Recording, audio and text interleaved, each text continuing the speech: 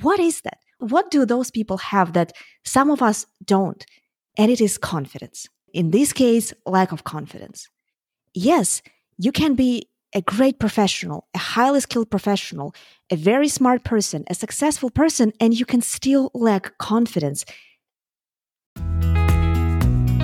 Hello, friend. I'm your host, Olena Maitrak, and this is the Spark Your Life podcast, a place where we go personal and way beneath the surface to learn how to be happy and successful, both at the same time.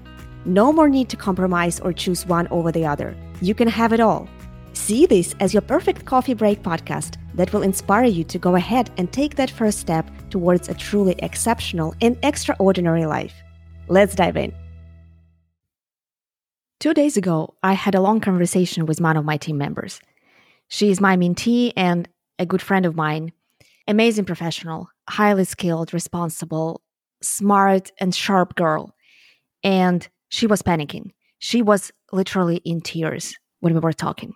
And here's what happened. A few weeks ago, I was talking to her and we were discussing that her workload got kind of light with the client that we were working for together. And so we decided to take on a new initiative for this client.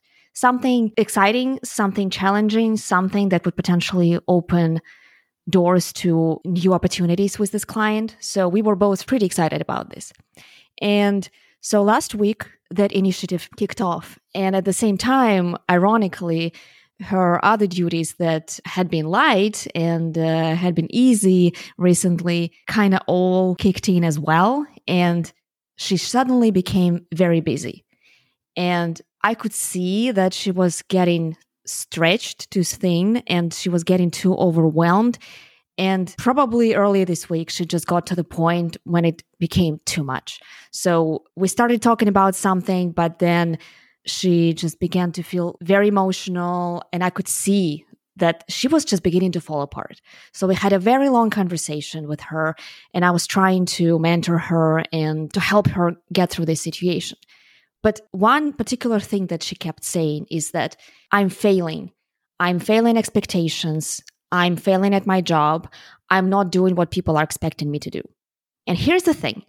Nobody, neither from our company nor the client, had said that she's failing anything. Things had just started. Nothing has even worked yet. So there is no way to even fail anything at this point. And still, she was already feeling like she's failing. She was already anticipating that somebody would come and say that she's doing a terrible job. Even though I kept telling her what an amazing job she's doing. And again, the client was always very receptive and they like her and they would ever say that they really enjoy working with her. Still, she had this thought in her head that was stuck in her head and just wouldn't go away, that she's failing, that she's doing a bad job, that she's not meeting people's expectations. What is it? Why do we have this fear of failure in us that just eats us? And I'm sure you've seen that and you've experienced that yourself. And it's that feeling that is so unsettling. It's so uncomfortable. It really stresses you out so much. It freezes you, right? You can't do anything when you are in that feeling, when you are in that emotion. Why does it happen? Because especially sometimes we see people who seem to have no fear at all. They seem to not care about anything. They seem to feel good about themselves no matter what. So what is that? What do those people have that some of us don't? And it is confidence. In this case, lack of confidence. Yes, you can be a great professional, a highly skilled professional, a very smart person, a successful person, and you can still lack confidence, which is insane, right? Like, how can it even be possible? With all that success that you have achieved in your life, how can you still be lacking confidence? And still so many of us do. And I think it just goes back to our childhood when we are compared to our siblings by our parents, or we are compared to our classmates by our teachers.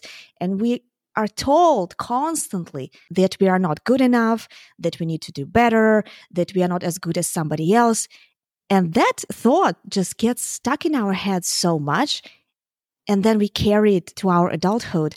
We carry it on our shoulders as a baggage that we don't really need, but we don't know how to get rid of it. And the reason why some people don't have that baggage, or how they were able to get rid of it, is they were able to establish their own internal approval system, their own calibration system, their own assessment system. They don't depend on other people's approval anymore. While those of us who don't have that internal system, all we have is waiting approval from somebody else. And another ironic thing here is that when you do need approval from somebody else, when you receive that approval, it won't even make you feel that good for an extended amount of time. Yes, you might feel relieved for a little bit, but then the moment they express any doubt, any concern, any negative feeling towards you, you'll be drawn back to the negative, right? There is no chance you will ever go to the positive side of the spectrum, positive side of your confidence feeling. It just doesn't happen with the external approval. The only way you can do it is by establishing your own internal approval system, by recognizing those strengths, those qualities, those abilities that you have and that you use in your life, and by feeling good about them. Because what is confidence? Confidence, by definition, is us recognizing and appreciating our qualities and abilities that we already have. And we already have them. We do. The problem is we don't recognize them. We don't appreciate them. So what can you do to fix that? What can you do to raise your level of confidence, to get out of that cycle, get out of that constant need for external approval? You need to start training that muscle of recognizing and appreciating your own strengths. Make it a new daily habit of yourself. At the end of every day, think about one thing, at least one. Come up with at least one thing that you did good today, that went well today because of you, because you did something that helped this thing to be fixed, resolved, or just something that was successful because of you.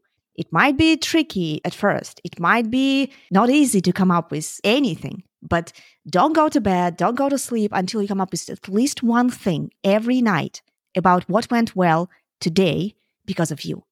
And then once you identify that one thing, ask yourself, what qualities or abilities of yours helped you make that happen? Find those qualities and abilities that you already have in yourself that helped this thing to happen. And remember it. Or better, write it down. Put it on your nightstand and create a tracker. Start tracking those qualities and abilities. Start tracking how often you really use them. And you'll be surprised. After doing this for just a couple weeks, you look at that list and you will see that you used these strengths 10 times, this strength 5 times, this strength 7 times. You'll be amazed to see how many strengths you actually have and how you actually use them in your day-to-day life. And this is when you will start gaining confidence. Again, this is such a cool thing. You can try to raise your level of confidence for as long as you want, and you will fail because you will think, oh, how do I do that? But forget about confidence. Just start recognizing those things that you do daily in your day-to-day life already, and it will automatically raise your level of confidence. Because again, by definition, confidence is us recognizing and appreciating those qualities and abilities that we already have. We do have them already. We just need to notice that. We just need to see that and celebrate it.